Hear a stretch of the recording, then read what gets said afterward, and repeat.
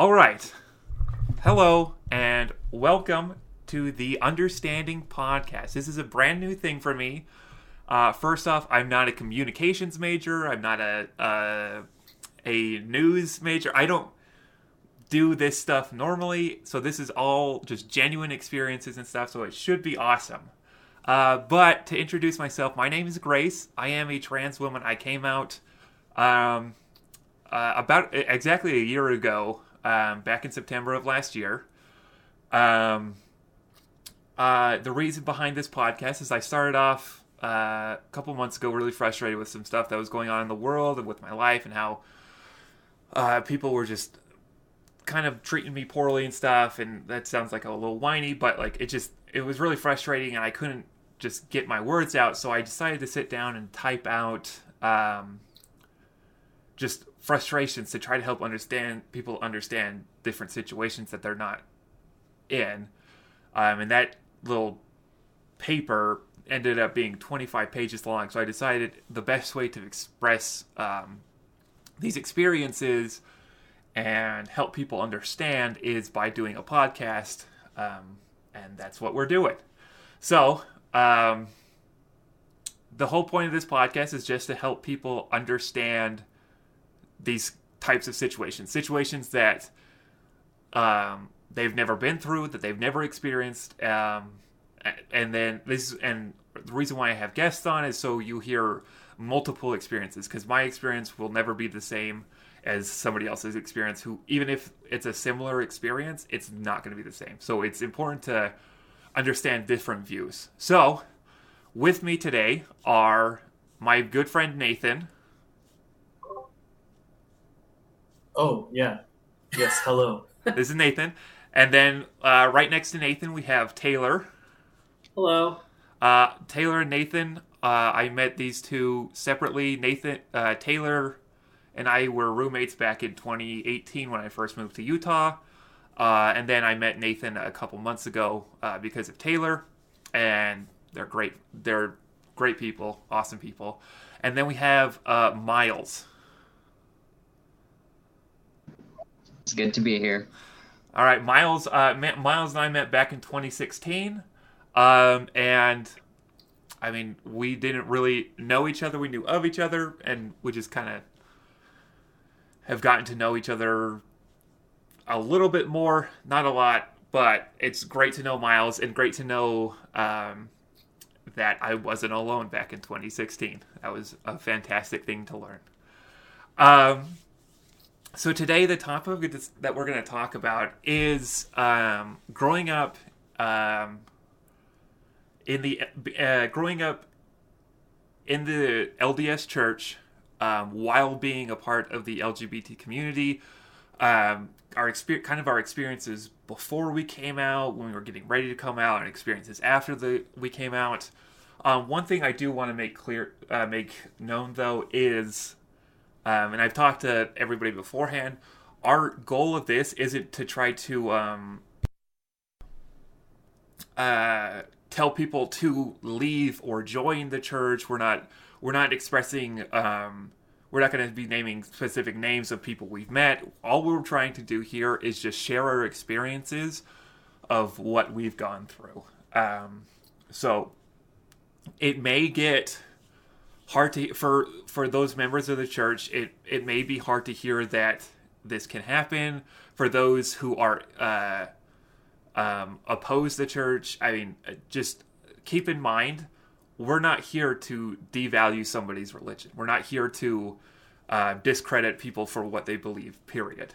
I just want to get that out there. So if it gets to a point where it's like hard to hear, just understand that this is what we've experienced personally, and this is just how it's been for us.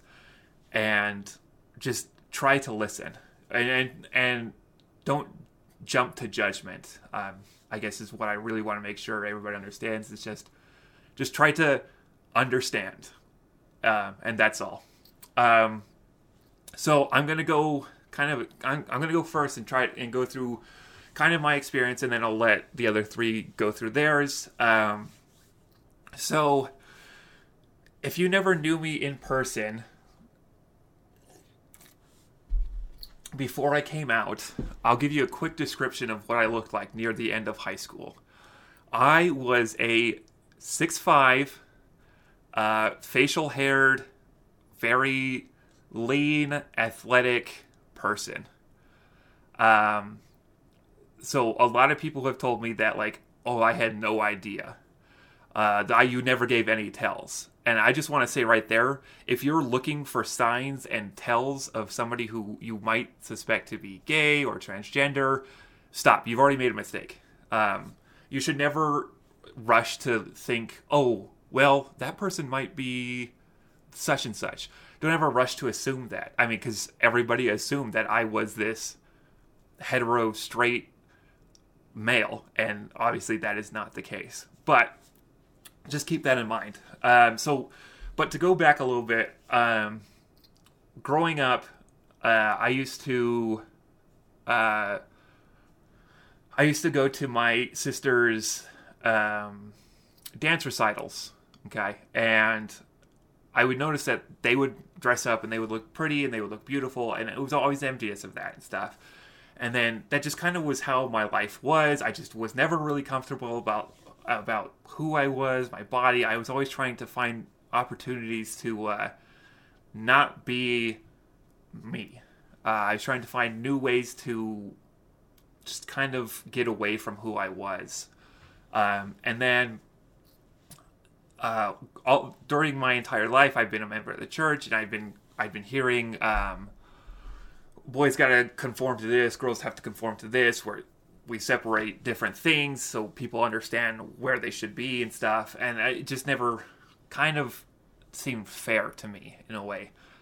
And then life kind of went going on a little bit. I just kind of started to like repress, or trying to repress, like these thoughts, these feelings, just because boys do boy things, girls do girl things. I mean, I was growing up with that idea. There was nothing separating. There was no leaping over and stuff and going outside of the norms. And then when I was in middle school, my friends and I would go and we would do these costume contests just for fun and stuff. And we would go and we would just make a hodgepodge of different costumes and try to make the most unique one, and whoever did won. And what I would try to do is I would try to use this to my advantage, and any of the more feminine, more princess, whatever, those kind of related costumes, I always gravitated towards those because I knew this was my only chance to do something like that. One day my dad pulled me aside and said, "Why are you doing this? Boys don't wear girl clothes. Boys wear boy clothes, girls wear girls clothes." And then that was it. I felt embarrassed of what I had done. I felt like, oh man, I shouldn't do this stuff. Even though deep down I was like, but it felt normal. It truly felt like I was being who I was and stuff. But because of the way my dad grew up, the way my mom grew up, that was just the normal. And I don't blame them I don't blame my father for telling me, oh, you can't do that. That's what he knew to be the right thing. And that's how it was for him. So at that point I decided it's time to push down any feeling of what I felt. It's time to push that down and just move on. Maybe it'll go away and stuff. And then in my freshman year of high school, I was watching something in health class.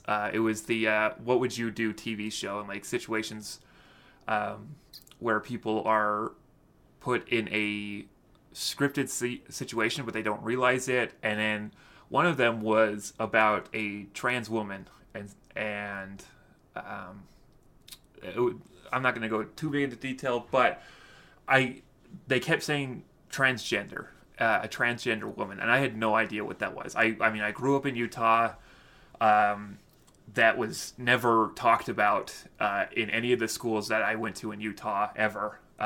It was always boys go through this puberty, girls go through this puberty. That's it. Nothing else will ever happen with the way people grow up and stuff.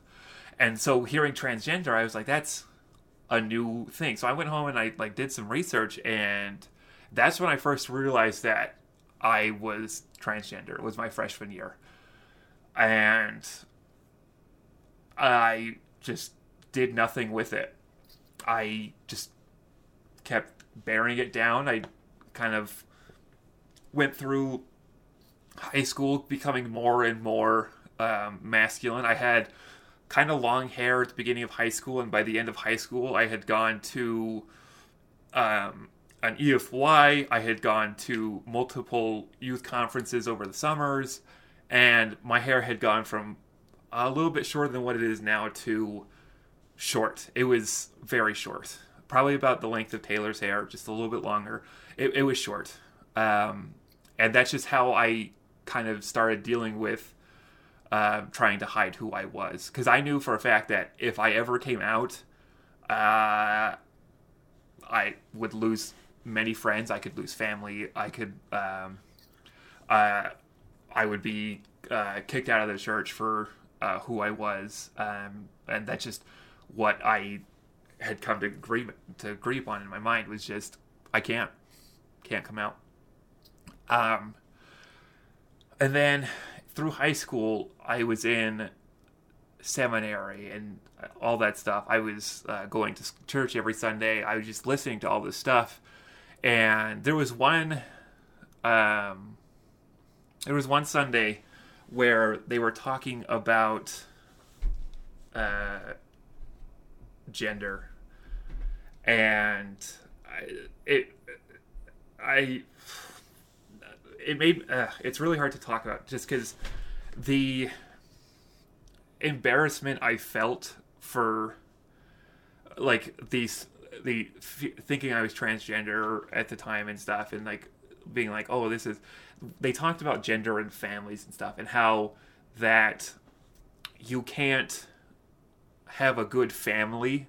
I remember specifically somebody was saying, it wasn't the person who was speaking, but somebody said, well, I don't think you can have a good family if you're gay. I don't think you can have a good family if you think you're a woman or something. And the guy talking kind of ignored it, but everybody was kind of in a silent agreement, just oh yeah, if you're any of this, you can't have a true family. You can't have a good family. And so then I just was it was in my mind for months afterwards. And I was like, well, I mean, I want to have a wife. I want to have just that family. I mean, no matter what happens. Because I knew that going through a transition, you kind of, for trans women, you kind of give up the ability to have any children of your own, unless you do stuff before you start to transition. But I knew that was the case and stuff, and I was like, well, if I want to have a good family, a true family, I can't ever come out. And I honestly, at that point, I thought to myself, okay, I'm never coming out. It's not going to happen. And then we fast forward to end of high school. There was a lot that I'm so sick and disgusted, things that I would say about transgender people, just to try to get the idea that I can't be transgender, just to keep that in my head. And the things I said were disgusting. And that's what I would say with all my my friends that were members of the church, and it was just oh yeah, that's funny and stuff. And I'm kind of like I said, I'm just sick at the thought that I used to say stuff like that. Because I've been out for a year, and the amount of times that I've heard those things said about me is just, it's hard. So, and that's just a normal thing for not a normal thing, but it's a thing that like isn't really like that from my experience talked about the church. Like, don't be transphobic, don't be homophobic, don't be just saying these nasty things. And it was something that like I had started to do to try to repress these feelings and thoughts again. And then I made the decision to go serve a mission for the church and stuff. And I had to, and everybody thinks that I came home early from my mission because of being transgender. Again, that wasn't the case. I came home because I have a horrible back. So that's the real reason why. I don't know why people just automatically assume, and people will assume. But the entire time I was there, I tried my hardest not to think about anything. I tried really hard to just bury everything down, and it was near impossible. I could not do it. Anytime I was just alone, anytime I would go to like the mall or something on our P days, I would see cute outfits. I would be like, oh my gosh, that's super cute and stuff. I would see stuff that I'm just like, oh man, really sucks that I've decided to never come out. And the hardest thing that I did on my mission was just to talk about being gay or being transgender with people who were gay. I taught one person, and everything that I was saying, I just felt like I don't want to hurt this person on a personal level. It was really hard to get across that, oh yeah, if you do anything with another man, you are a sinner. You are a terrible person, and you've basically cemented your place in eternal damnation forever. And it was really hard to try to tell people to be something that they're not. I mean, because I knew how hard it was for me to like be told, hey, boys wear boy clothes, girls wear girl clothes. That was really hard to hear. So me being, hey, you have to hear this, it was really hard. And then I came home, and I was really, really struggling with a lot of stuff in my life. I was in this rut. I mean, I hardly ever, the friends that I had before my mission, I hardly ever saw. I mean, because my life moves on and stuff, and you're not always going to be the same. I mean, your relationship with people from high school isn't always going to be the same. So I was going through a lot, and one of the things that I decided to put more thought into was me being transgender. And as soon as I started getting these thoughts again of like, maybe I should start working towards coming out. Maybe I should start talking to people about this. I should see somebody. As soon as that happened, it's not like this happened and then this happened. They were around roughly the same time. I got a call to teach the young men and young women in my ward. And I was like, well, I'm not going to say no, but this does kind of put a damper on what I was planning on doing and stuff. So I just was like, you know what? Let's do it. Let's try it again. Let's try to push this stuff back down and not worry about it. And it just made things worse. My life was just going in a huge downward spiral. The more I tried to hide it, the more the more awful I felt every day. I couldn't do it anymore. So I ended up deciding that I needed to just get a fresh start and move out. And so I moved to Utah to go to school, and I met Taylor, and it was great. And then I kind of was being a little bit more true to who I was. I bought shoes, I bought more feminine clothing and stuff, and it felt so natural. It felt so normal for me, because like growing up, all I wore was basketball shorts, t-shirt, and a sweatshirt, and that was it. And then finally, just doing something that looks not lazy was just such an amazing feeling. It just made me feel so good about myself. And that's when I decided to come out. I started the process of coming out. I told Taylor back in beginning of 2019. And then I told my girlfriend who I was with. And then it kind of just, I kind of went and saw a therapist, and we talked about just what scared me the most. We talked about this every single time. The thing that scared me more than anything was being disowned from my family. Having my family just absolutely just cut off all contact with me and stuff. And my therapist kept saying, well, you don't know if that's going to happen. And I was like, you're right, I don't know. But based off of what they believe and what they've been taught their entire lives, I have no idea. They could. And to be honest, I would have been more surprised. At that time, I would have been more surprised if they had just been like, you know what?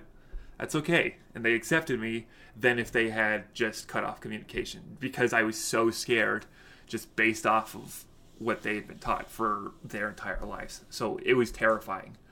And so I finally decided one day, well, I actually kind of didn't decide. It decided, life decided for me. My mom gave me a call one day and said, hey, I have a medical bill for you that says you went and saw a therapist. I was like, yeah. And she's like, what'd you see a therapist for? I was like, you know what? I'm not going to lie about it. It's time to come out. And I was just like, I've been seeing a therapist because I'm transgender. And my little sister was in the car, and I went and talked to my older sister after I came out and stuff. And I already told my older sister, and she was totally fine with it. And my older sister told me that, the day before, my little sister had texted my older sister and said, hey, you're she said, something, they were talking about me and my two brothers, and they're like, well, you're my only sister I've got, so you're the best one I have. And then instantly when I came out, my little sister texted my older sister and said, oh, never mind, you're not the only sister anymore and stuff. And that was really heartwarming. So my two sisters had an easy time with, not an easy time, but they were just ready to be like, okay, let's accept Grace for who she is and stuff. My mom obviously struggled a little bit and stuff, and she called her sister, and her sister reached out to me and stuff, like, hey, we're here for you. But my mom was ready to, on that phone call, my mom was ready to work on accepting me and stuff, just instantly, which was a miracle. I was never more relieved and stuff. But obviously she said she was gonna need to take her time, and I was okay with that. And then I came out to my brother. He was okay with it. And then the hardest person I ever had to come out to was my dad. And I had Taylor come over because I just needed somebody there. And I had to tell my dad. And a little backstory about my dad. My dad grew up not a member of the church, and then he converted to be a member and stuff. And I was more worried about him because he's gone through the process of not being born in the church and stuff, and then being taught the teachings and then joining the church. And I was terrified because, he went from not being a member to being a member. So how is he going to take it when his kid goes from being a member to being transgender? So I was terrified. And so I finally told him, and he was fine on the phone. And then it just kind of got pretty bad. He was frustrated with me. He was angry at stuff. He was trying to find something to blame. And another quick side note, one thing that you do not want to do when somebody comes to you and comes out as anything, do not try to find something to blame. It's an instant reaction. Everybody does it. But you've got to try not to blame something. Don't blame the person. Don't blame their friends. Don't blame yourself. There is nothing that goes into controlling that. You cannot blame anybody. You just have to be ready to work towards accepting it. And just saying don't blame somebody, that could mean nothing.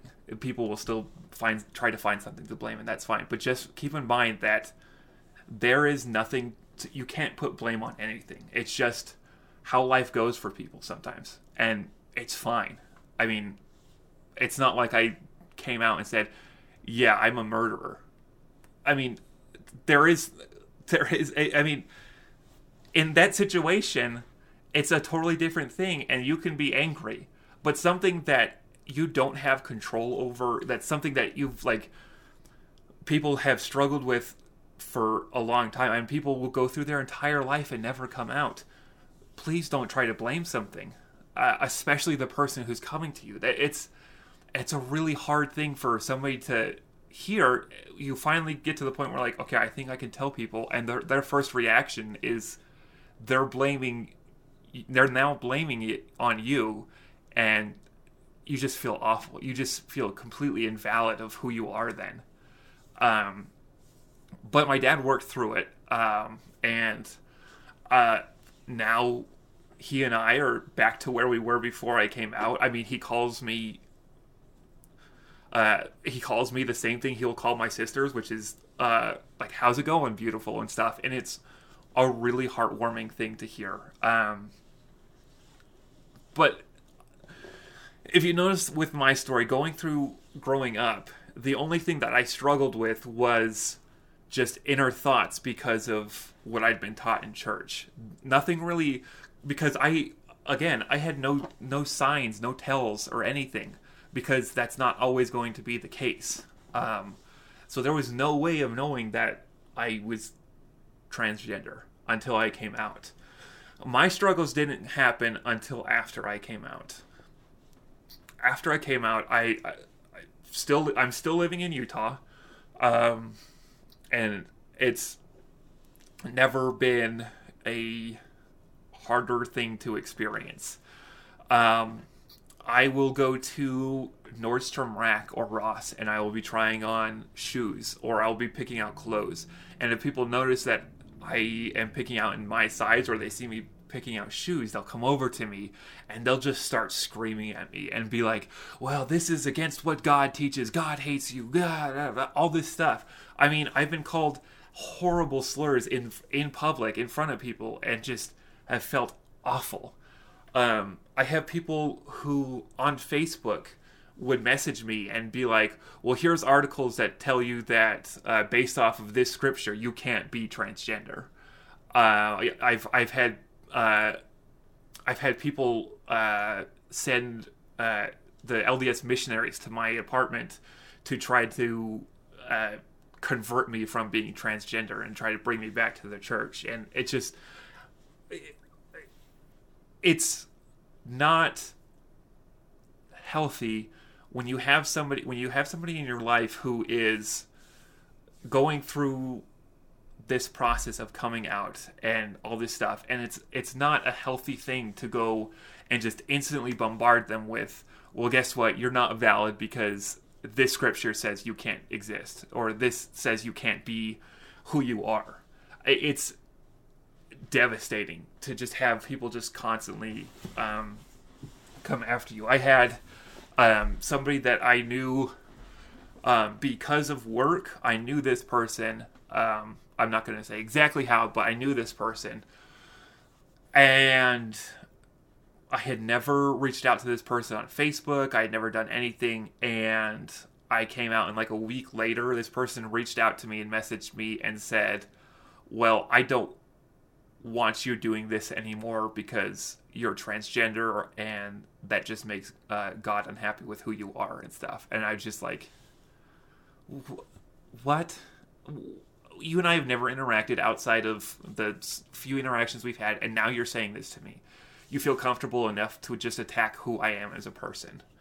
And it just being out in a very religious state is very hard. When I was getting ready to come out to everybody, my parents told all of their siblings, told their parents and stuff.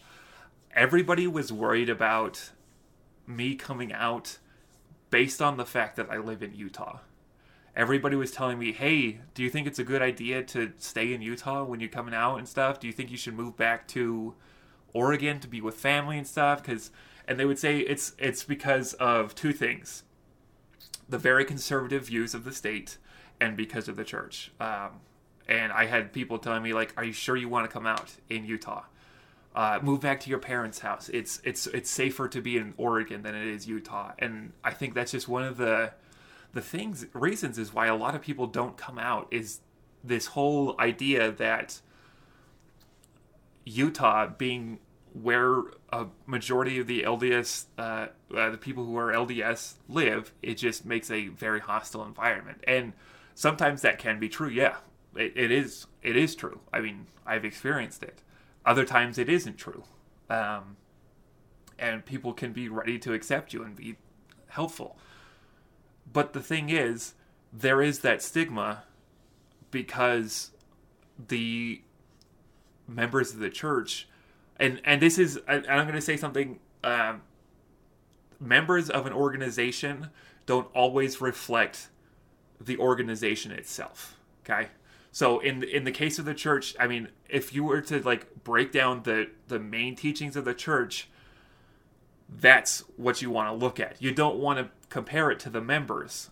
And that's been this biggest struggle for me, is the members. They'll tell me that I'm invalid, when in reality, they should just be preaching the right things and not the things that they think are right based on things that they think they know. And if that makes sense. And it's just really hard to go through a system that is designed to be against you, but be okay with that.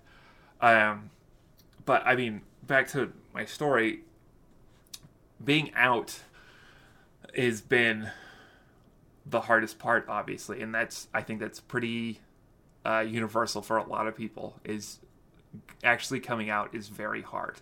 I was lucky. I went through my life not being ridiculed for being girly, not being teased for having a high voice, which, as you can hear, I do not. I don't have a high voice. I still have a very low voice that I'm trying to change because of therapy. But because of the way people are taught and the way people inject their own beliefs a little bit, that I've become a number one target of attack for members of the church. And like I said, it's not everybody. I mean, if it was everybody and that's how everybody reacted, I would have been disowned by my family. We would have gone a year without me talking to my family, but that's not the case. What I'm trying to get across here is just the most important thing to understand is people like myself go through a lot of struggles. It's hard to come out and stuff, and being you putting your religion in front of being a good person just because you think that you need to force something on somebody. The first things you got to do is you just got to be there to be a friend. That's what a lot of people need in the LGBT community, is that friend, is that somebody who stays by their side. And that's all that it helps. So that's kind of my experiences. It was kind of all over the place, but to kind of sum it up, my life was easy on the outside, but it was incredibly hard on the inside, just based off of what I was taught, the things that my parents put forth on me and stuff. It was just, on the outside, my life was easy. On the inside, I was always unhappy. I mean, now, after coming out, on the outside, people yelling at me, people ridiculing me, yeah, that's hard. But I am way happier on a daily basis than I ever was. And that's like the most important thing to me, is just the fact that now I am finally at a point where I look at myself in the mirror and think, oh, well, yeah, you're still transitioning, but guess what? You're transitioning. You're finally at a place where you can be happy. So that's my experience. The next person we're going to hear from is Taylor. All right, Taylor, take it away. Ooh, me. Okay. Oh, where to start? Okay, well, to start, I actually grew up as an only child in the adopted. Actually, I was adopted within my own family. My adopted parents never had children of their own. My father was in the Navy, so he moved around a little bit, so I never had a place to really call home. And so my growing up experiences were kind of shifting all the time. Like, there was never like this feeling of like, oh, everything is going to be like this for a couple years. It was like things changed pretty frequently. Until I got about to be 12, 13 years-ish old when I started getting those talks in church, because my family grew up LDS since pioneer days, very conservative, religious, never missed a week of church, that kind of family. But we started having more and more lessons on like law of chastity, and we started having more lessons about how the young men should treat the young women.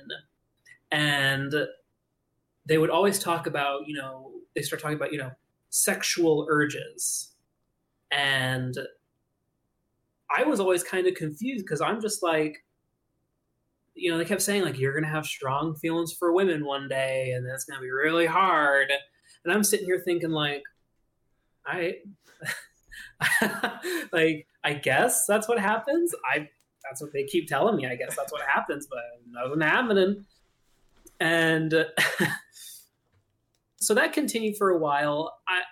I never felt like I was different. I never felt that I was like an other. I just felt indifferent, I guess. Like, does that make sense? Like, I don't know. It's like,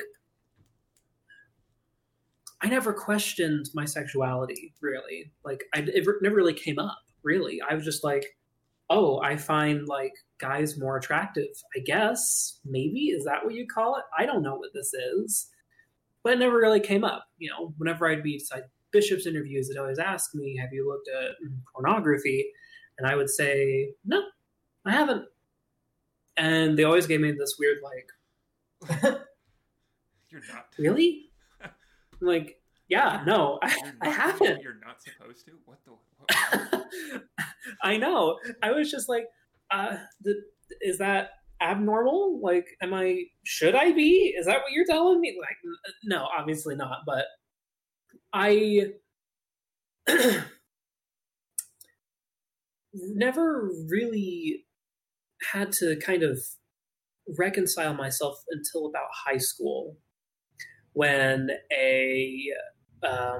an acquaintance of mine, who I didn't really know that well, he was a lot more flamboyantly acting. At the time, we didn't know he was gay. No one knew.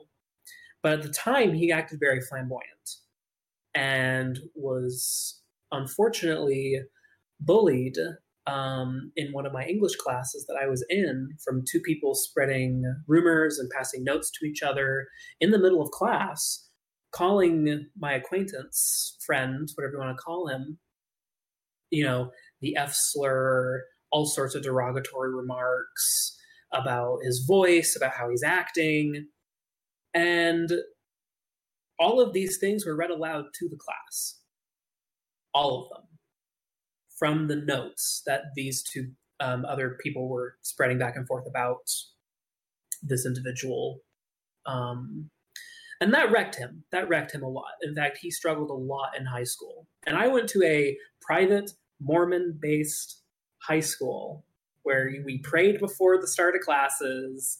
We, read scriptures and everything. And seminary was a part of our typical like school time. It wasn't like before school. No, it was actually like in our school time. And so I said to myself, I think without really saying to myself, but implying to myself, oh, dang, I can't do that. I can't act that way. Because if I do, then I will receive the same treatment.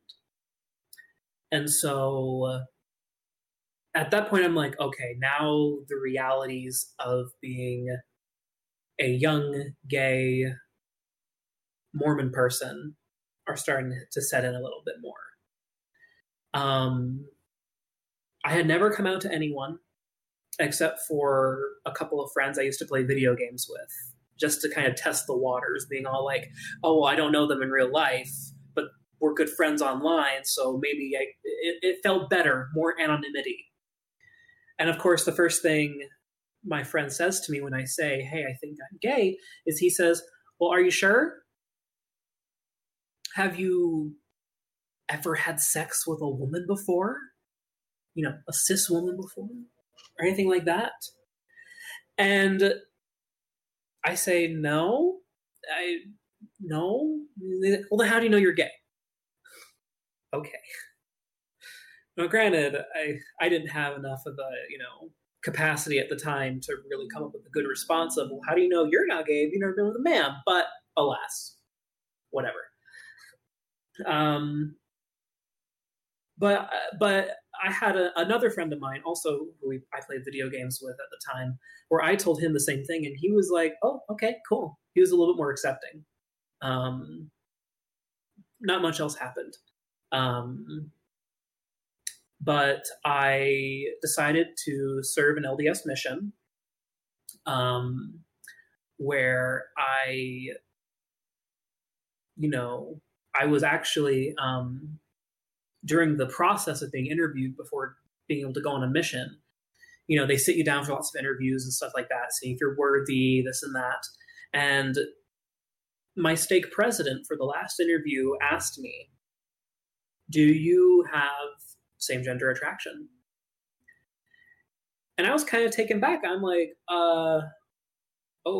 And I answered him the only way that I knew how to for years, which is basically to lie, to say no. Because I knew the consequences of saying yes from years and years of seeing it happen, of seeing my family making disparaging remarks about prides and about gay things. And so I told him, no, I don't. And he's like, okay. He signed me off, went on my way. It wasn't until the mission when I really started to being like, my companions keep talking to me about who are you going to marry? What do you find attractive in a girl? And all those late night pillow talks of, you going on exchanges with someone and you're sleeping next to them. And they're all like, so which sister in the mission do you think is cute? And I was like, I guess this one, I guess. And they're like, oh, okay, yeah, she's cute. Okay, yeah, good choice. You passed the vibe check, I guess. And so one day when I was with, I think my third companion, I believe, we started talking about that stuff, and it was a very deep conversation we were having. He was telling me about his struggles, and then I decided to share my struggles. And one of the struggles that I shared with him was, I think I'm gay. And now he was the very first person for me to know personally, and to come out to someone in person that I actually had a decent relationship with that wasn't just from online video games from my teenage years. And that point, I think, was a really transformative point for me, because that was the point where either this goes well or it doesn't, and I continually force myself back into a closet. But luckily, it actually went well. He said, I'm really glad that you're out here. I don't know how that feels, but I'm really glad that you're out here helping people. And I'm all like, okay, that's good. That's decent. I like that answer. That was a good answer. I told a couple of other companions during my time on the mission, but some of them did not have as good of a response as I wish they would have had. One of them said in a kind of, I guess, semi-joking, but kind of not. You can kind of tell when people are kind of joking, but really not. He said, if you ever have a boyfriend, I'm going to have to come beat you up or something. Ha ha ha ha ha. And I'm like, oh, don't worry about that. It's not going to happen. Ha ha ha ha.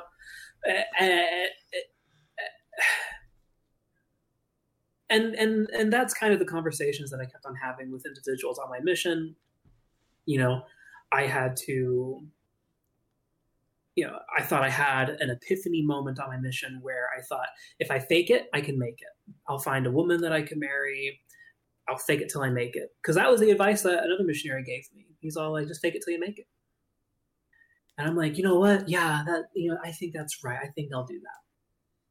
And then, of course, I had all sorts of other experiences from my mission, but those aren't as important as what happens after my mission, actually.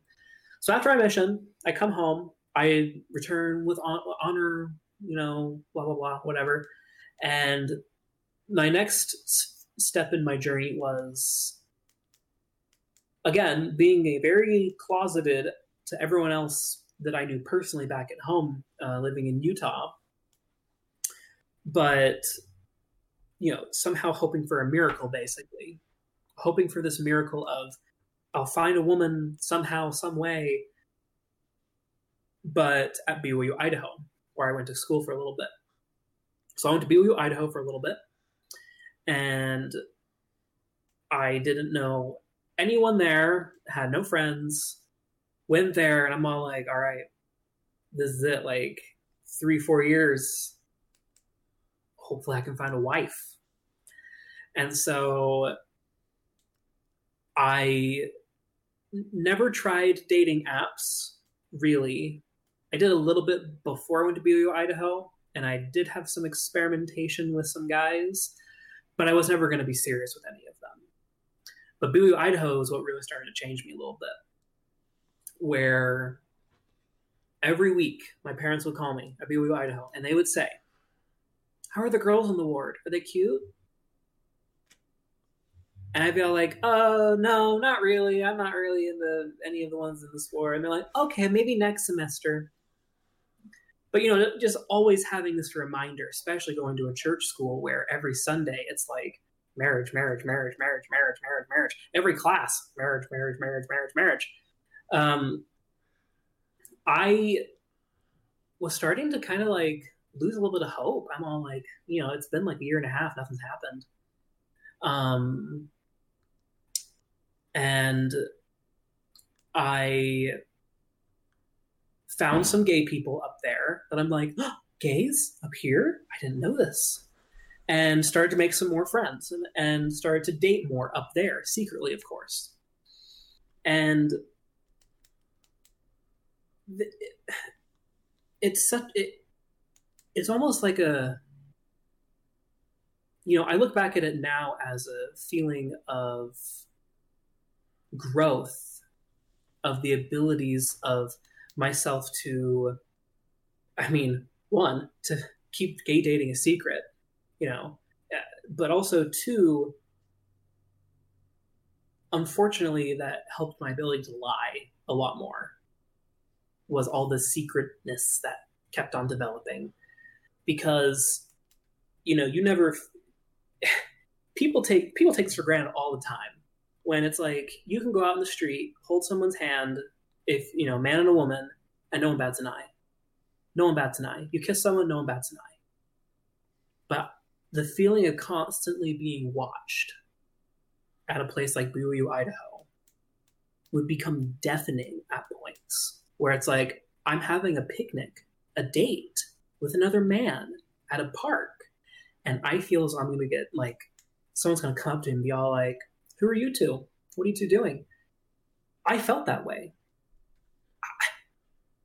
there was no rhyme or reason to, because it happens all the time. You got your homies, your bromances of people just doing stuff, but it felt different. If I felt that I was being targeted, even though nothing showed that I was, but I felt that way because I knew what people would react like from all my times before that I've seen, from knowing people at BYU, Idaho, who got caught, who got in trouble for a lot of these things, who got expelled, who got on probation because they were caught. But at the same time, it's like, well, what do I do? Because I can't deny myself. I can't just turn off my gayness. But I wanted to. I tried going out with a girl once, actually. And I thought, oh, this is great. Like, we get along. She's funny. Like, this is really nice and fun. We ate pizza. We watched people play some soccer game. But nothing ever happened with that. Found out later she's lesbian. So that didn't quite work out. But I'm glad she found herself as well. And then comes the time when I finally, this is where the story gets like a little bit heavy. Get some juice to it a little bit. I know. I need to give you all, give you all some appetizers. I started dating someone up there that I had fallen in. Give me 2 seconds, please.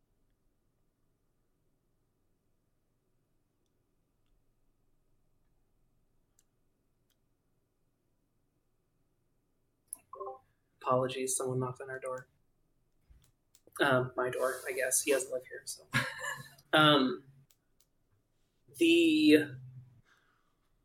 What was I? Oh yeah. So I started dating this person pretty heavily. Like, I was full on infatuation. Like, I thought this was my first love.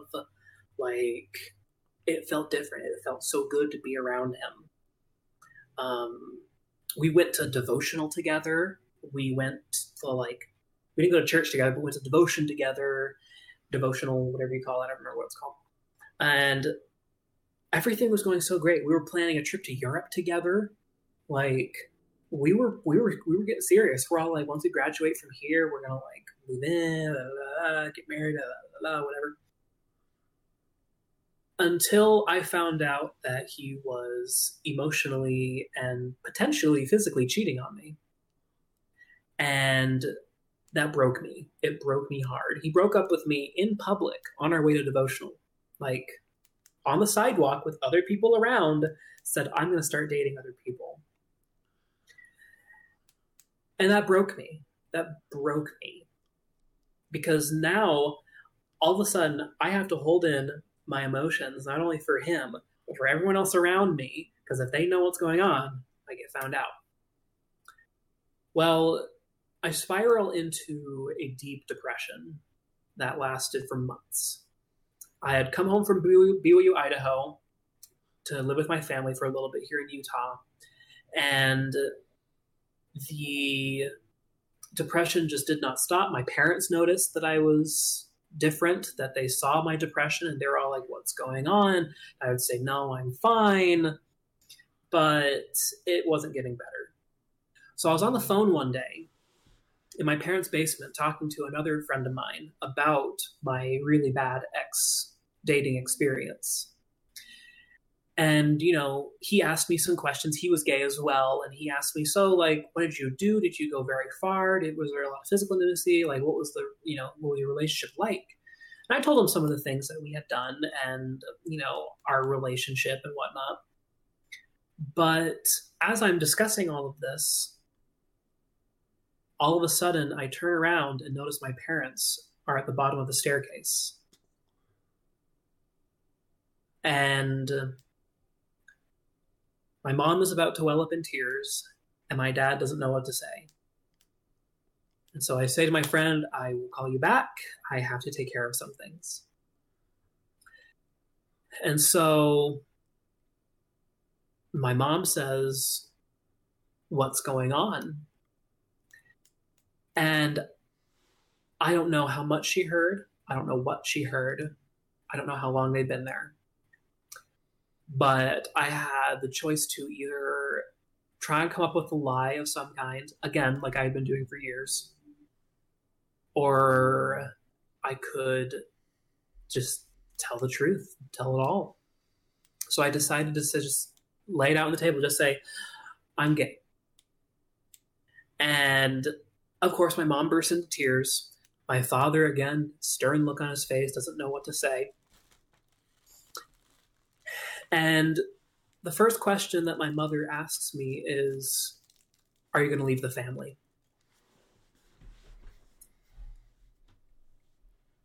And then the second question was, are you going to leave the church?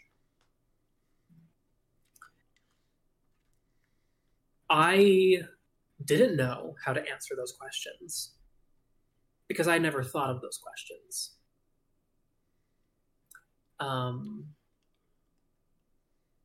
We had a lot of arguments, a lot of fights over what I was going to do with my life. A lot of preaching was done at me about X, Y, and Z, about bad, homosexual bad, straight good, stuff like that. My mom said, maybe say that you have same gender attraction and not that you're gay, because saying that you're gay means that you're living the lifestyle, which is inappropriate. And I said, no, you know what? I that's not how I view someone who's gay. Someone who's gay does not just mean they're living this sinful lifestyle. That just means that they're gay. They're attracted to the same gender. That's it. But of course, my answers weren't really good enough because I kept telling them, I don't know what I'm going to do. And so we went to a couple therapy sessions, hashed things out, and just similar to Grace's fears, and I think this is a very common fear that I think I would argue almost everyone who's LGBTQ plus might have, would be fear of rejection, fear of being rejected by my family. And so I didn't know what to do. I didn't know who to talk to, but I figured that things would get better. Hopefully. I didn't know how, didn't know when, but I figured that now that I'm being more authentic, things will start getting better. And so I eventually decided I don't want to go to BYU, Idaho anymore. I transferred to Utah Valley University. I decided to live more authentically with myself. I started to date openly. I started to eventually come out to more and more people, came out on Facebook, and I received nothing but good, positive experience from that. No one ever said to me, you're a sinner, you're bad. No one ever sent me any articles. No one tried to preach at me anymore. It just stopped. Now, granted, part of me still believes that people's own individual belief might be that being gay is wrong. But that's on them. That's not on me. That shouldn't reflect what I do, because no matter what happens, someone will disagree with something that you are or what you do, no matter what. And since then, I've never been happier. Living authentically has been the best decision I've ever made. It's led me into contact with some of the greatest people that I have ever known. And Grace was saying, oh, I mean, it's true though. Like, honestly, kind of intertwining Grace and I's stories here a little bit, I guess. Like, if I had never been so open and honest and tried to facilitate an environment where people can be authentic and honest with themselves, people like Grace may not have felt comfortable actually coming out and opening themselves up and saying, I am gay, I am trans, I am whatever you want to be. The main reason I came out is because I knew Taylor was gay, and I knew that of anybody I told, he would accept me. Yeah. And so that's is gay, not that's past also tense. Yeah. I mean, ultimately, that's the thing, is like, you don't know how much power you have when it comes to being open and authentic with you and with people around you, because you could be the person that person needs in their life to come out to be there for you, to be a friend. And so, yeah, that's my story.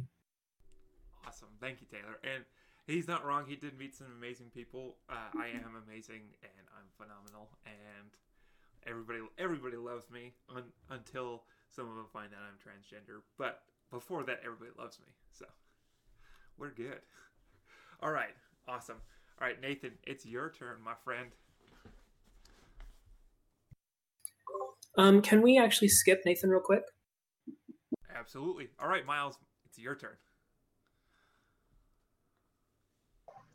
All right. So, I definitely have a lot of similar experiences as these two, so we might get a little bit of overlapping, but so we'll start from the beginning. When I was a kid, I learned from a very young age that, I kind of taught myself from a very young age that making my parents happy will make me happy. And so I became a really big people pleaser. And so I remember my mom trying to get me to like wear a bunch of girly clothes and become like this princess. And at first I was like, yeah, sure, why not? Like, I didn't really have anything against it. But then eventually I just realized how uncomfortable that made me feel.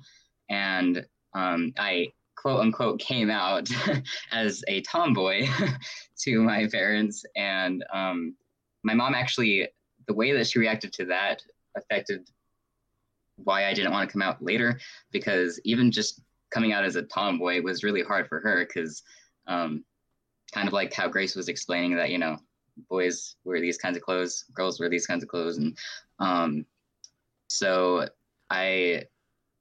those were the words that I had at the moment, at that time. The vocab I had at the time was just saying that I was a tomboy.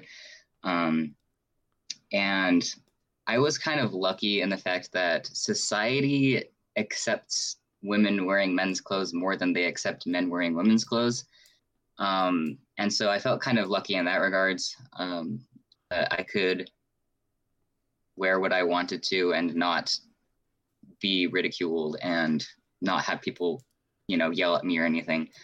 I remember this, I had in my mind, like, I felt like I was a boy, but I didn't have the words to explain that. And when I was in fifth voice training, I was trying to get my voice lower, and I had shorter hair, not like super short, but it was shorter. And I remember there was this kid, he was probably like first or second grade. He comes up to me and he was like, "Are you a boy?" And I just remember having like this huge smile on my face. I'm like, he thinks I'm a boy.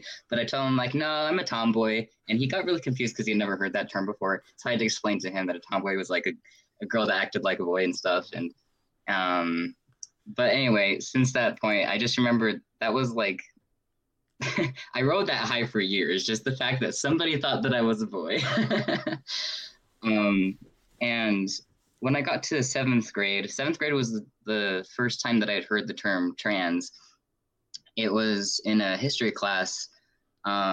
We had watched this documentary on trans kids, and we had this whole discussion on how early is too early to transition, which kind of surprises me now that I think about it, that in Utah we had a class like that. But it was very interesting because I remember listening to these kids' stories and relating to it so much and realizing that I was trans. And then the fear came. Just that fear that, you know, what would my parents think? What would the church think? How would people react to this? And so at that point, I started hiding it deeper inside myself. Like before that, I would like steal my brother's clothes, and I was like very much so like acting like a boy, you know, and dressing like a boy, and just very much so, you know, a little boy. But after that, I kind of held back on that a little bit, and I started wearing more like tight-fitting clothes and such. which is very uncomfortable for me. My mom was always telling me I needed to wear more tight-fitting clothes so I can show my figure. But yeah, I didn't want to tell anybody. And so I just kind of grew up as a tomboy that gradually tried to become more girly, but it didn't really work out. And then I ended up serving a mission, and that was kind of difficult for me, just in the fact that my mission president's wife, she would, like, almost every time that I would meet with her, she would tell me that I needed to wear makeup and I needed to do my hair better and I needed to wear better clothing, because the clothes that I wore were very, like, loose, because I was pretty dysphoric about my body.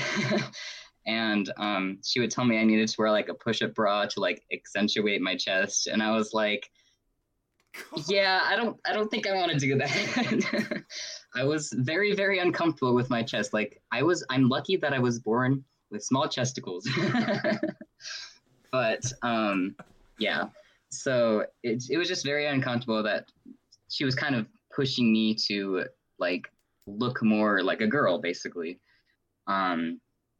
And I do remember teaching some lessons on LGBTQ people, and the thing that I would always say is I don't believe there's anything wrong with gays or trans people.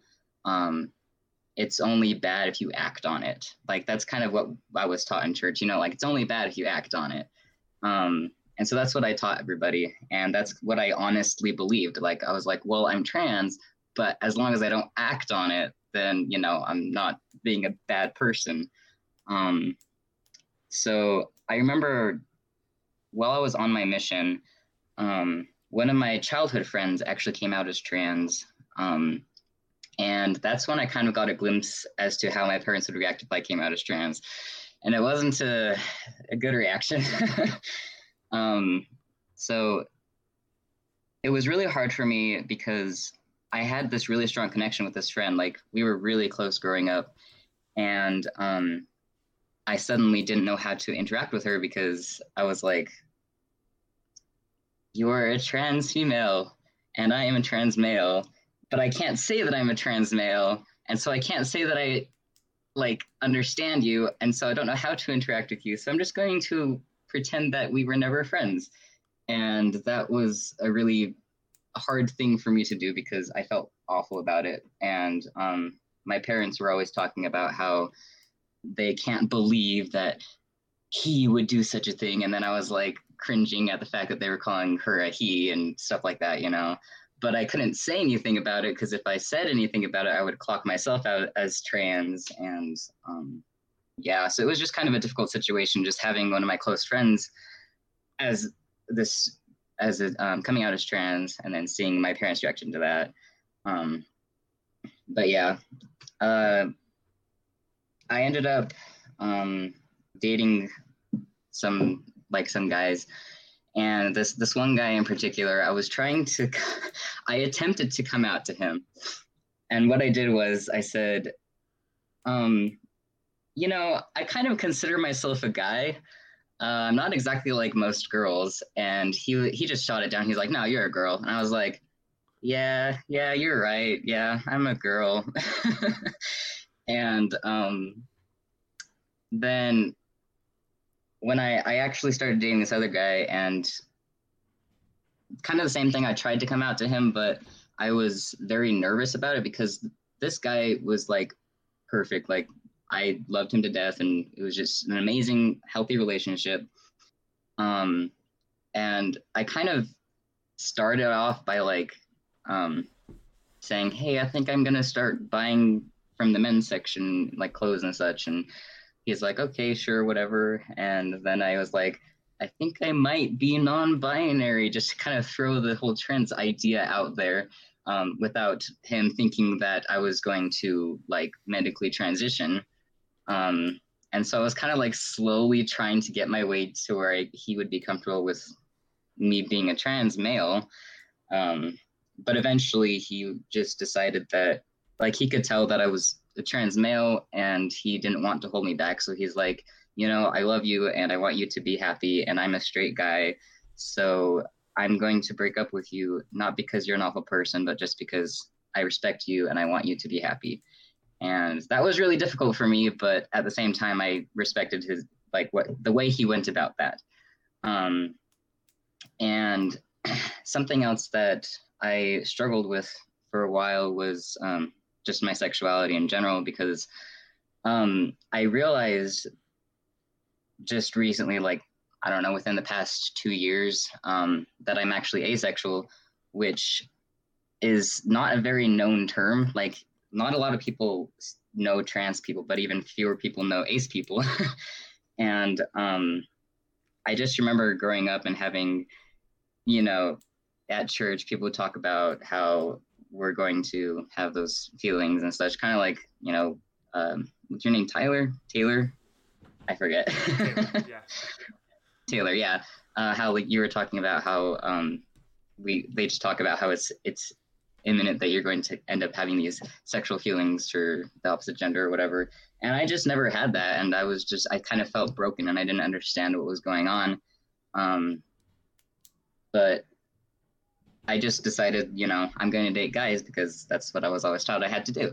So, yeah. And that's kind of how I realized that I was romantically attracted to men, but not sexually attracted.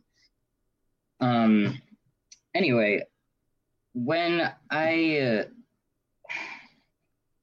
kind of like going like in all different directions with the story, but before I started dating that guy that I was talking about, I was really, really struggling with my mental state, I guess. I was really struggling with a lot of depression. I was really depressed on my mission, but I didn't understand what that was until after the mission. I am like really surprised I wasn't sent home. I should have been sent home with how depressed I was.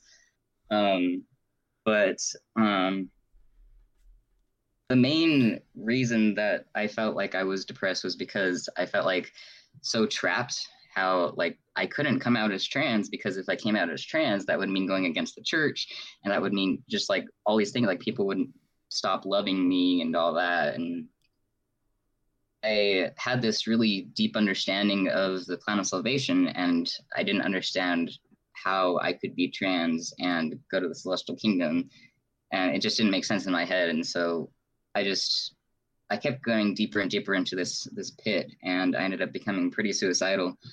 And it was, I think, it was October of last year that I finally actually attempted suicide. And I ended up in the hospital for about a week or so. And that's kind of when I got the slap in the face that I was like, okay, I need to come out and accept myself, because that's better than, the alternative. And so I decided I started talking to one of my siblings. It was kind of funny because apparently we were both talking to our significant others at the same time about us thinking that we were trans. And so we kind of came to get together. And so we were kind of the first people that came out to each other. They're non-binary. And so we decided to come out together to our family. We weren't living in the same city, so we just decided to Skype. And it was actually Christmas Eve that we decided to come out to our family. And my mom got really mad that it was on Christmas Eve because she thought it was a bad timing, but whatever. Anyway, so yeah, we decided to Skype in, and I was like, I have something important to say. I'm trans. And dead silence. Nobody said anything. It's just dead, complete silence. And I just sat there like awkward. I'm like, so what do you guys think?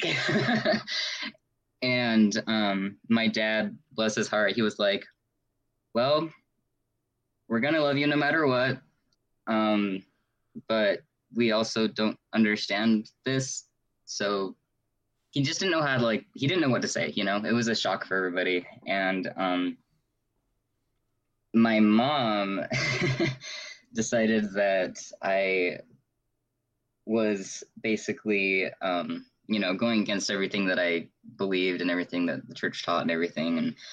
And she bawled her eyes out, and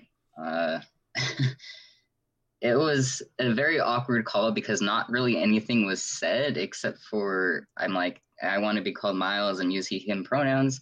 And my sibling was like, I want to be like, yeah, I want my name and preferred pronouns are they, them. And then fast forward a little bit, I come out online and everything. And my mom finally decided to, sit down and listen to me. And I kind of explained my struggles with the fact that I still believe in the church and its teachings, but it's just really difficult for me to live this sort of life that goes against that, I guess. And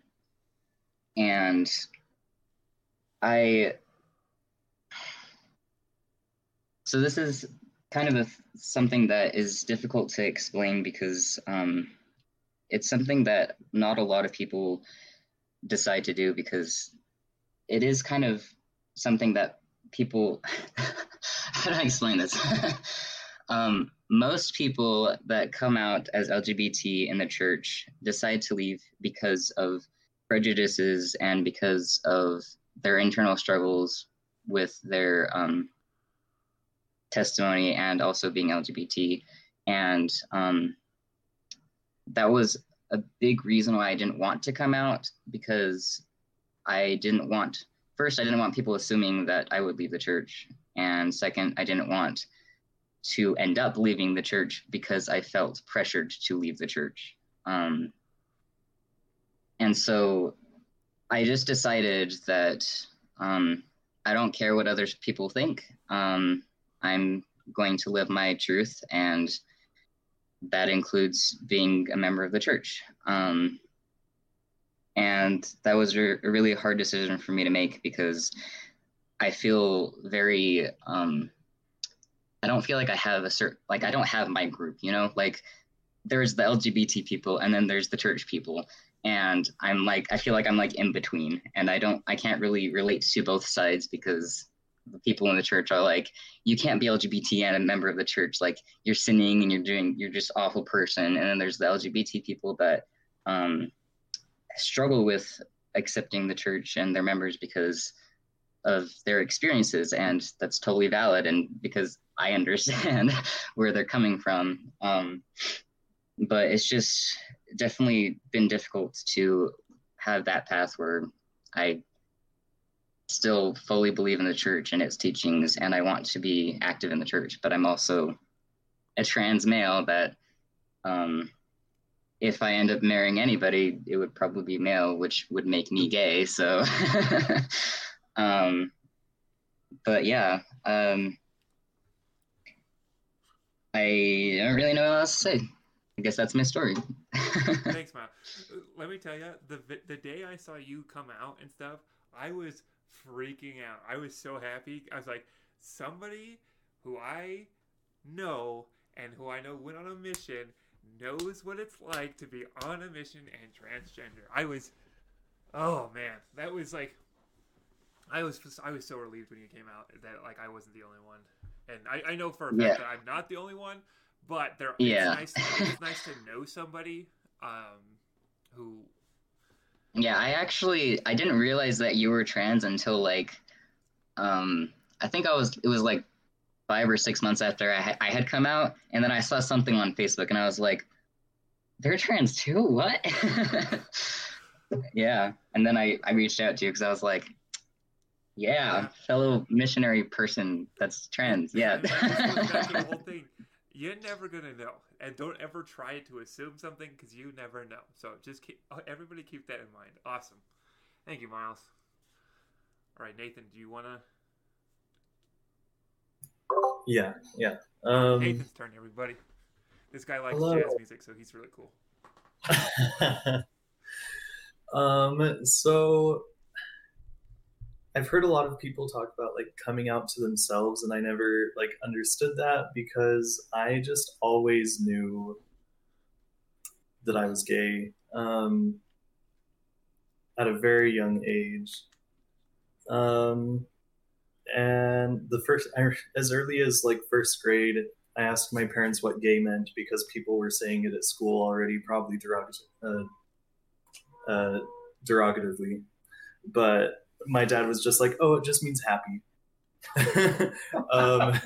So it probably took me a year or two more to find out that gay people exist just from kids at school, probably that made them sound like freaks and weirdos and stuff. But yeah, I was a very early bloomer and knew that I was physically attracted to men and that I was absolutely not physically attracted to women. So I went through my entire adolescence knowing that I was not how the world taught me I was supposed to be. And I liked what Grace said about the struggle being very internal. I didn't have a lot of bullying, at least based on sexuality or anything. It was hard, I was very self-conscious of being too feminine, or like, I was just very self-conscious about giving any kind of flags that I was gay. So that was scary. But yeah, so it was mostly just, not understanding what my life plan was supposed to be, not understanding how I was supposed to do all of the things that the church taught me I was supposed to do and how I would get married. Initially, I thought I would not be able to get married and that I was just kind of doomed until I got my patriarchal blessing when I was 16, and it said I would find an eternal companion. I was so relieved, like, wow, God said I can get married. And around that age, I came out to my bishop as well, because I was just at a loss. I just had no idea how this was supposed to work. I had never heard anything about gay people, or like, how are you gay in the church? Like, how does this even make sense? Why would God do this? And fortunately, my bishop was very compassionate and very understanding and loving, but he had literally no clue what to tell me. He gave me the For Young Men Only pamphlet, which is not great, but that was all he knew how to do, really. He was very loving and compassionate, but he was just like, God loves you. I know that there are other people like you. I have friends that have come out as gay, and like, but that was pretty hard for me to find out that even my religious leader didn't know what I was supposed to do. So I was just like, wow, not even like the church can tell me what God wants for me. So I was just kind of at a loss for a long time after that as well. I got to BYU and met a friend who was gay, and he recommended this conversion therapist to me that I didn't go see, but he shared several lectures by him, and I listened to them borderline religiously and was just fascinated by the idea that I could be straight. So I had I had a good portion of my life where I was just repressing my sexuality with an iron fist, trying not to look at any men, not to even think about being gay. But obviously kicking yourself for looking at men just makes you think about men more. So that's not a great approach. But at the same time, it made me really happy because I was like, oh, this thing that I thought was a huge, terrible problem in my life can just go away. I can just change it.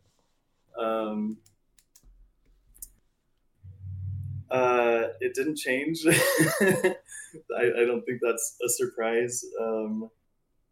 But yeah, so I guess my outlook was, I'll find a woman and make it work. Like, I'll have to find someone, and I guess a lot like Taylor said, somehow it'll work. You'll find a woman and you can get married and be happy because the gospel's all that matters. So I served a mission, and fortunately, my mission was a really happy time for me. I still don't have any regrets for it. It was the first time in my life that I would go days and days without even thinking about being gay. Because, you're just so immersed in the work. My mission was fairly obedient and the people around me were fairly obedient. And it was just like a really nice breath of fresh air to not think about dating or girls or being gay or anything. So I loved my mission, and that was a really good experience. Although I do remember having to endure jokes from other elders about being gay, including jokes about bad taste jokes. And then also enduring a convert of mine swearing that being gay was a choice and thinking, oh, I wish I could tell you that I know for a fact from personal experience it's not a choice. So there were hard things about it, but they were few and far between, honestly. I guess while I'm on the topic, in high school as well, I endured, the F slur, even directed towards me, which contributed to my self-consciousness. Anyways, after my mission, I dated girls. The plan was to marry a woman, and I was like, okay, I gotta do this, gotta date girls. And I did that, and I had a very serious girlfriend for over 2 years, and came out to her 2 days before I had planned a proposal. I had, bought tickets and told all my best friends, made all the plans. We had honeymoon tickets. I had the ring. So basically engaged. And it was the hardest thing I had ever done to that point, but I just could not marry a woman without being honest with her. So I came out and said that I was mostly, if not completely, attracted to men. And that was really hard, and really hard for her as well. She was supportive in me being gay, but she was not supportive in her marrying a gay man, to my disappointment. Now I'm very grateful that she, stood her ground and did not marry me just because the church said to. She accused me of jumping through celestial hoops, which is what I feel the church does make a lot of people feel like they have to do. Like, you feel very obligated to do things even if they're not very authentically what you want or need. So that was probably the most depressed period of my life after that, because all of my plans fell through. All of my plans shattered. I didn't know what to do. I had zero desire to date women anymore. I had been very hurt. I was scared of hurting other women if I dated. And so I just had no idea what to do with my life. And this beautiful future with a wife sealed in the temple that I had imagined was just gone.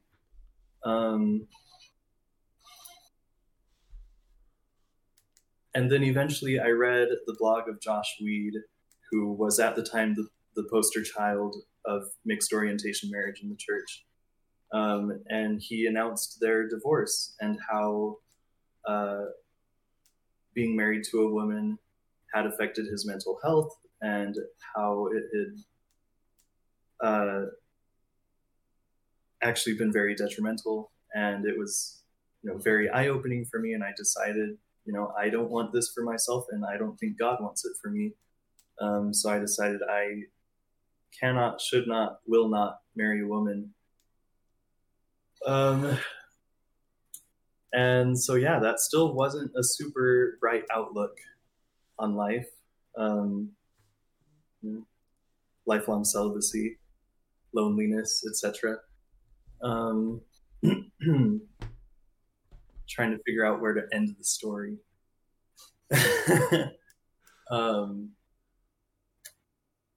Oh, I haven't talked about any comings out. So I had come out to a bishop, another bishop, to my fiance, and that was it until I started going to therapy at BYU, which is no longer bad and electroshocky. It is now good and affirming.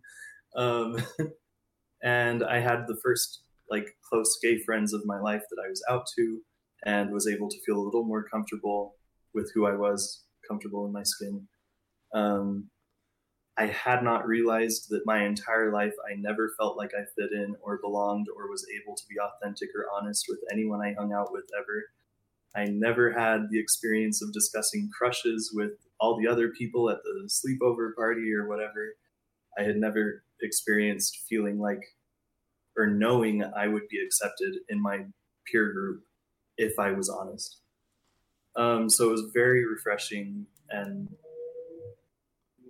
very good for me to experience being out to a group of people that accepted me and that I, understood me. And that gave me the courage to eventually come out to my 4 best friends, which unfortunately I did because we were in an argument, a very heated debate about whether you turn straight when you die. Normal debate. And actually, these debates came up a lot, and I always just had to pose as a very good ally. And sometimes I would have to say, gay people are allowed to go on missions, and they'd say, no, they're not. And I was like, well, I have a friend that went on a mission, and I didn't go secretly gay. I was out to the bishop that sent me on my mission. So yeah, there's a lot of pretending, and it was really exhausting, really.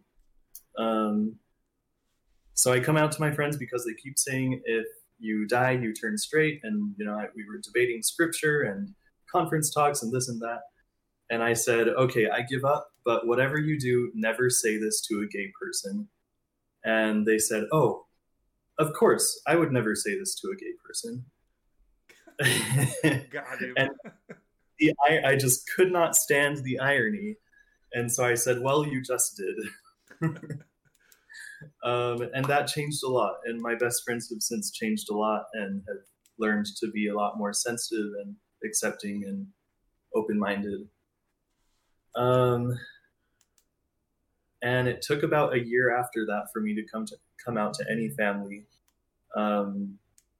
Just kind of the tension and conflicts built up with my parents, and the pressure of dating women just built to where I couldn't stand it anymore. And my mom was pulling the grandchildren card and saying, I don't have much longer left and you need to get married because what if I never see my grandchildren?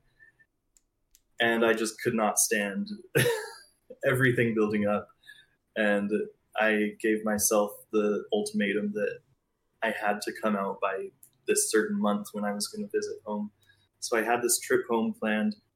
And it was the morning that I was supposed to leave, and I still hadn't come out. And so I sent an email explaining my entire story and more, and saying I'm gay. And I didn't feel safe going home, not knowing how they would take it. And so I said, please tell me how you feel about this so that I can know if I should come home today or not, if I should drive home.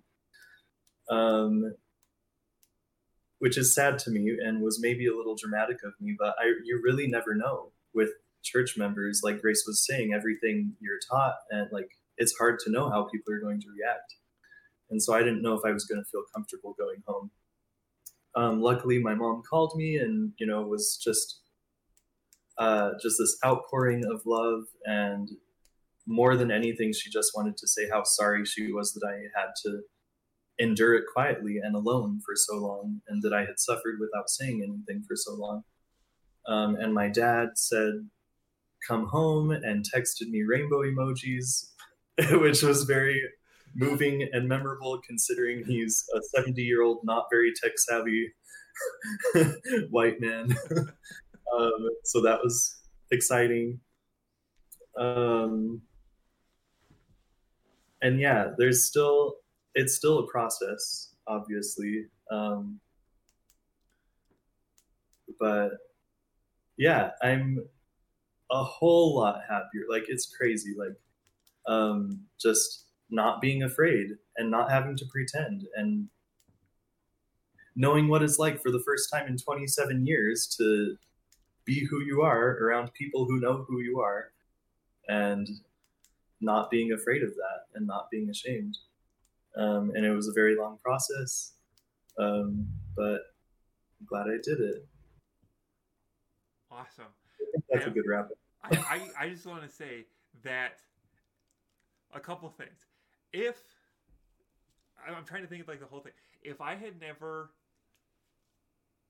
gone on a mission, I would have never met Miles, and I would have never gotten to the point where, after coming home, because of like coming home from a mission, got to the point where I was like, okay, I need to start coming out, and so I moved to Utah, and because I'm moving to Utah, I got to meet Taylor, and I really got to meet an amazing person and a great friend, and because of meeting Taylor, I got to meet probably the person that, like, if high school me and Nathan had met in high school, I would be following this kid around nonstop because of how freaking cool he is, dude. But yeah, so, and then thank you, Nathan. You're welcome. All right, everybody, keep their mics unmuted now, because now we're just gonna talk and stuff. So one of the things that you may have noticed, there's a very, very big very big connecting thing that happens between all four of our stories. And you may be thinking, well, and if you're gay, or you are transgender, or you're asexual, or you are non-binary, whatever you are, and you are a member of the church, not a member of church, there is only one correct option. Do what is best for you. Don't do anything to... Miles said he's a people pleaser. I am the same way. If you knew me, I was doing everything to make everybody else happy. I never ever gave a thought to my own happiness and stuff. But when I finally decided that I need to be happy for myself, that's when I decided that I needed to come out. And I think all three of you can like kind of attest that like that was what you needed to do to be the most happy. Am I right in saying that? Yeah. Yes, I am definitely so much happier now. Yeah, I literally couldn't be happier. The very first time, okay, again, I'm 6'5", I have a very deep voice, I get that. The very first time I got to go out with feminine clothes on, with makeup, I went with Taylor to a place called Sun Trap up in Salt Lake, and Taylor's friend... or Taylor's roommate did my makeup and stuff, and the compliments I was getting, I just, oh, you look so pretty, oh, I love your top. And to be fair, the top is actually a dress. It's actually a dress, but because of my massive stature, it barely went below my belly button, so it's awesome. But I never felt happier. Like, just being out, it was never made me feel so happy. And then I went home to visit my family in Oregon back a couple of weeks ago, halfway through August and stuff. And I went with my mom to do some shopping and stuff. And this is where I really think, this is the only good thing that has come out of wearing a mask for the coronavirus. But it does kind of hide my lower face, and you can't really, looking just at somebody's eyes and forehead, it's hard to tell. Especially if they're trying to present female like me, it's hard to tell if they're male or not and stuff.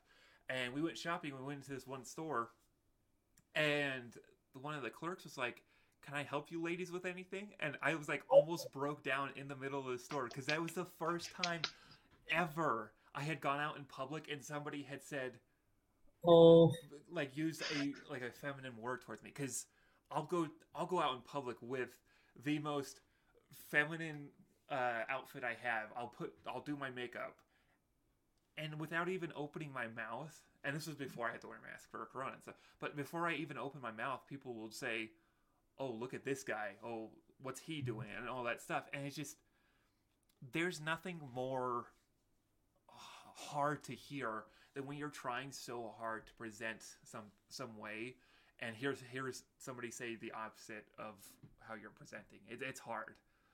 Can I share a story real quick? Absolutely. So when I had first come out, I wasn't passing like at all, but I was trying, and I was working at this Dollar Tree, and there was this one family. I was a cashier, and this one family came up, and they were putting their things on the belt so I could scan it. And the dad looks at the kid, and he goes, "Put it on the belt so she can scan it." And this kid looks at me and looks at his dad and looks back at me, and he's like, "You mean he, so he can scan it?" And I was just like beaming. It was the best feeling ever. There's nothing, especially talking with like other transgender people, there's nothing more just, I've never felt happier with the first time somebody said, without me knowing this person, somebody saying she, her, lady, it's an amazing feeling. And if you're watching this and you're just doing this to listen and to ridicule people, ridicule us for being who we are and stuff, first off, gross. You're a terrible person. Second off, understand that it is not easy coming out. It takes a lot of courage. The three people I'm talking to are in my opinion, some of the most courageous people I've ever met in my life. Because I know what it's like to come out. They know what it's like to come out. And it's hard. It's terrifying. Because it is the most unknown thing that you will ever experience. You can't anticipate anybody's reaction. But if you... Oh, go ahead, Taylor.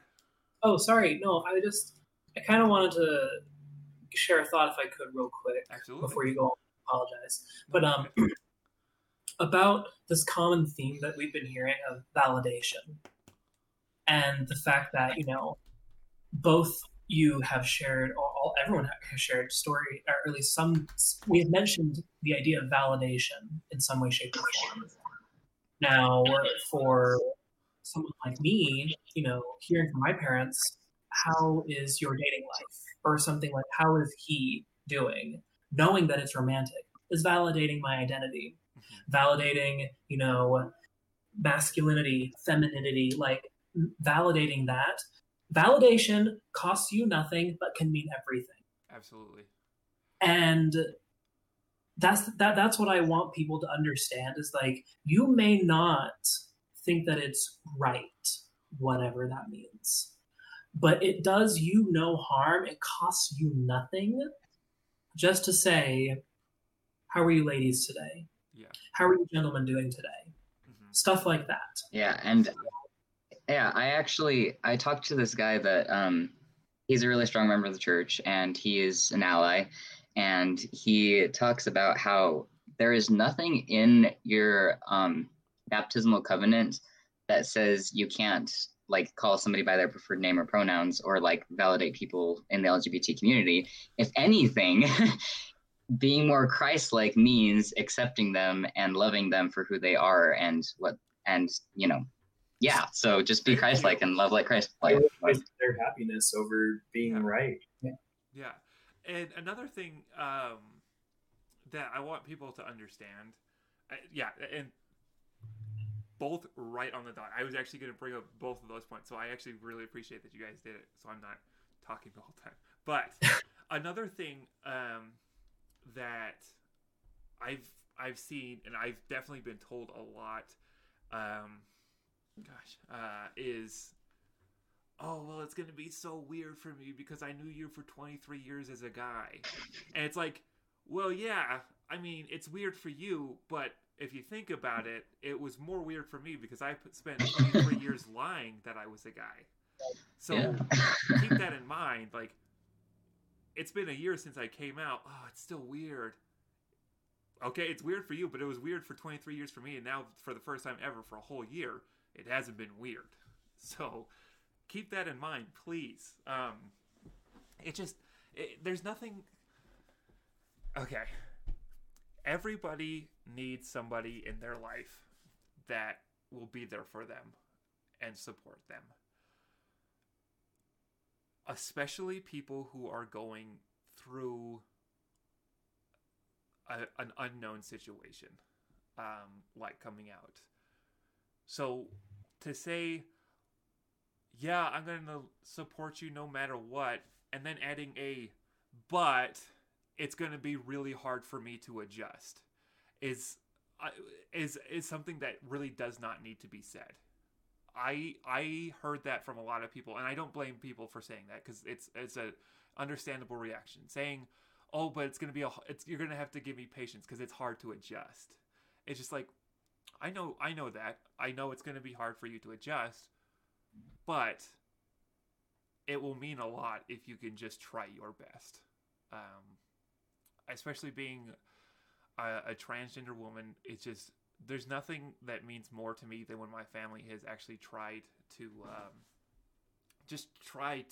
and they have done a phenomenal job. I'm so lucky with the family that I have, that all of them have been so accepting and stuff. Like when I went home to Oregon a couple weeks ago, my mom has pictures of all of her kids, all 5 of us and stuff, and she's had,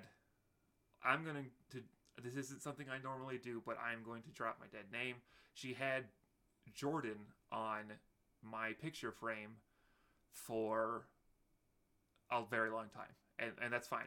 I told her, I was like, you do what makes you comfortable. Another instance of me people pleasing and stuff. It just, you do what makes you comfortable, even though it did kind of bother me, but I didn't want to be like, the sun, bro. I didn't want to be like, yeah, I don't want you to do anything like that. I don't want to speed up your process and stuff. But it did make me uncomfortable. And I go home and she's changing all of she was relabeling all of the pictures frames and stuff. And she labeled it mine is with Grace. And that meant a lot to me. It felt so like amazing to know that my family really is here to support me. And it's just an amazing thing. A couple last things that I want to reiterate and bring up again before we end this. First off, remember, whether you are in the closet or you are out, if you're a member of the church, if you're not a member of the church, no matter what you do, just do what makes you most happy. That's the most important thing, is your own happiness. If you try to hide it and try to make other people happy, that can help a little bit, but you need to make sure you're looking out for yourself too. The next thing, just because somebody you know and you've loved for a long time comes out of the closet and tells you that they are gay or transgender or anything in the LGBT community, just because they trust you doesn't mean they're still not scared to tell you. Okay? It's still scary. It's still scary. So having an instant reaction an instantly negative reaction is a very damaging thing, because, like I was saying, when I was coming out, I was expecting everybody to just not ever want to have communication with me. So having a negative reaction is not the best thing. It's hard to not have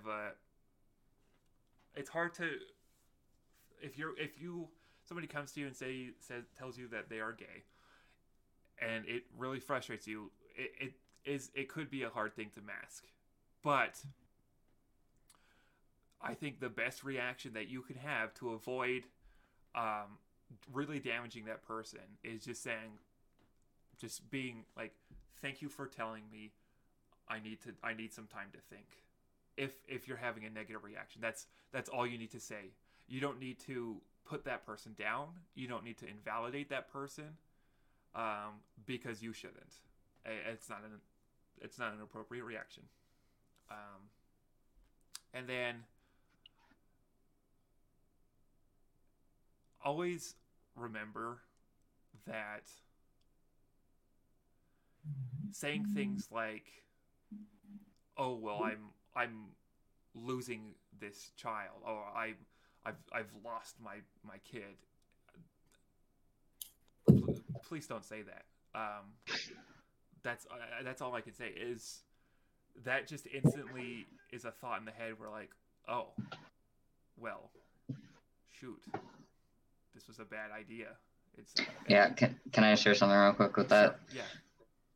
Yeah, it was very difficult for me because, like I kind of explained before, I was really suicidal, and when my mom told me, like, after I told her I started testosterone, she told me, she said, I feel like I lost my daughter and like my child is dead. And just hearing that after she knew how suicidal I was and stuff, I was like, you do realize that's not comparable, right? Mm-hmm. Like, would you rather me be actually dead than like here still, but just different in your eyes, you know? Mm-hmm. Like it's not something you should say to your child. Yeah.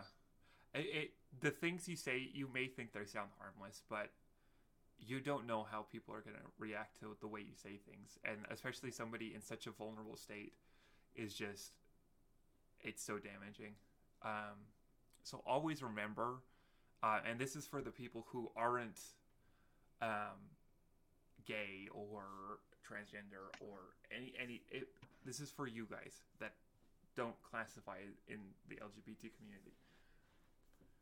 It takes no effort to be a kind person. Like Taylor said, validation costs you nothing. Okay? It is not hard to be a good person. I don't care, and this is me being very serious, and it's gonna probably piss some people off. I do not care what you have been taught for your entire life. I know for a fact that you have not been taught to be a shitty person, okay? So, in order for you to truly be a part of your religion and be Christ-like, like Miles was saying, to love one another, you cannot put people down for being in the LGBT community. That is not okay. It never will be okay. We are people. We are not the same as everybody else. Just like everybody else isn't the same.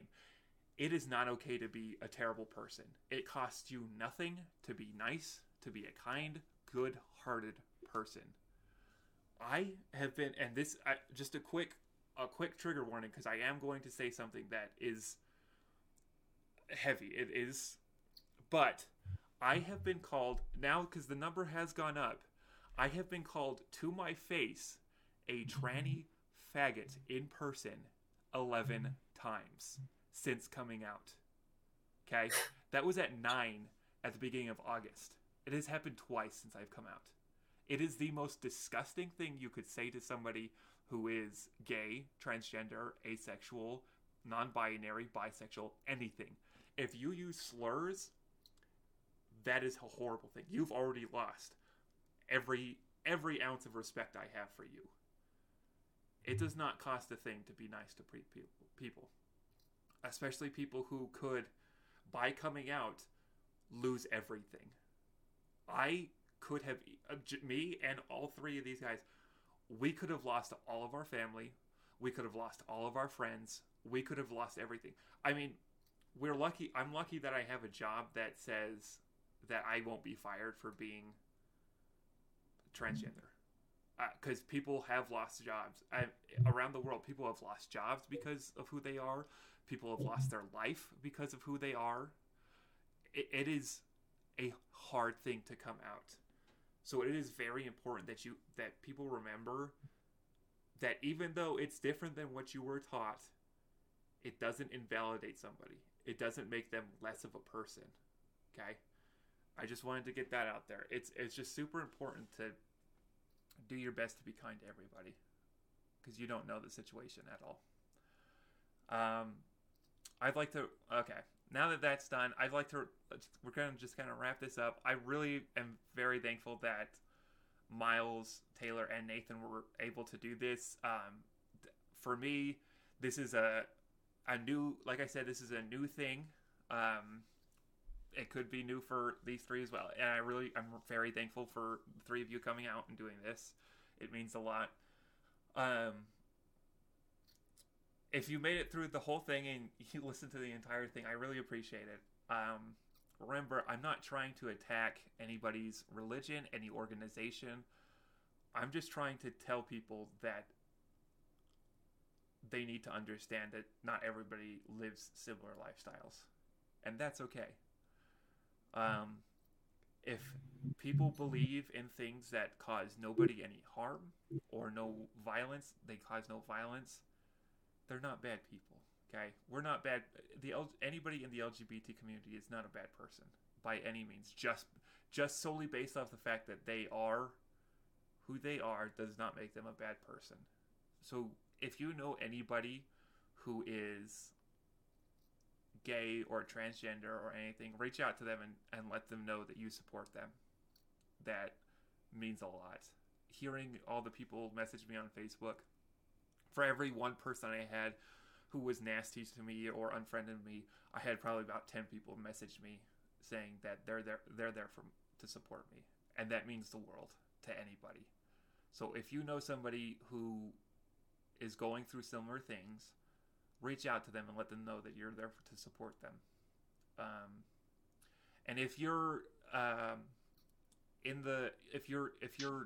haven't come out yet, whether you haven't come out, you're a member of the church, not member of the church, you're out, you're not out, whatever you are, if you need somebody to talk to, you're more than welcome to message me. You can find me on Twitter at Camo63Grace, or you can email me at understandingpodcast@gmail.com, and I will talk to you. I will be there to support you. I will do my best to be that person for you. Do you guys have any social medias that you're willing to give out, or no? Because if not, that's fine. I can, if you want. If you do end up emailing that one podcast, I can just do this. If you want, in the subject, you can type out 4 Miles or 4 Nathan, 4 Taylor, and I will not read it at all, and I will just forward them the email, and then I will delete it so I don't read it. I think that's actually what we're going to do. I think that's a better option. So if you want to share your stories with somebody, or share your experiences, or you really connected with one of our stories, email understandingpodcast@gmail.com. Write in the subject 4 Grace, 4 Taylor, 4 Nathan, 4 Miles, and then I will make sure the correct person reads that. Do you guys have anything else to say before we call it quits? Okay. No, I'm good. Awesome. Again, thank you guys so much for coming out. Thank you for listening. I know I kind of got a little bit harsh back there, but it takes nothing to be a good person. So always keep that in mind. This video was sponsored by nothing, so except for being a good person. Okay. All right. Thank you all for listening. And we will hopefully have more of these episodes. They will be on Spotify. They will be on iTunes. And it will be posted on my Facebook and Twitter and stuff. So check it out. Awesome. Thank you so much. Goodbye, everyone. Bye.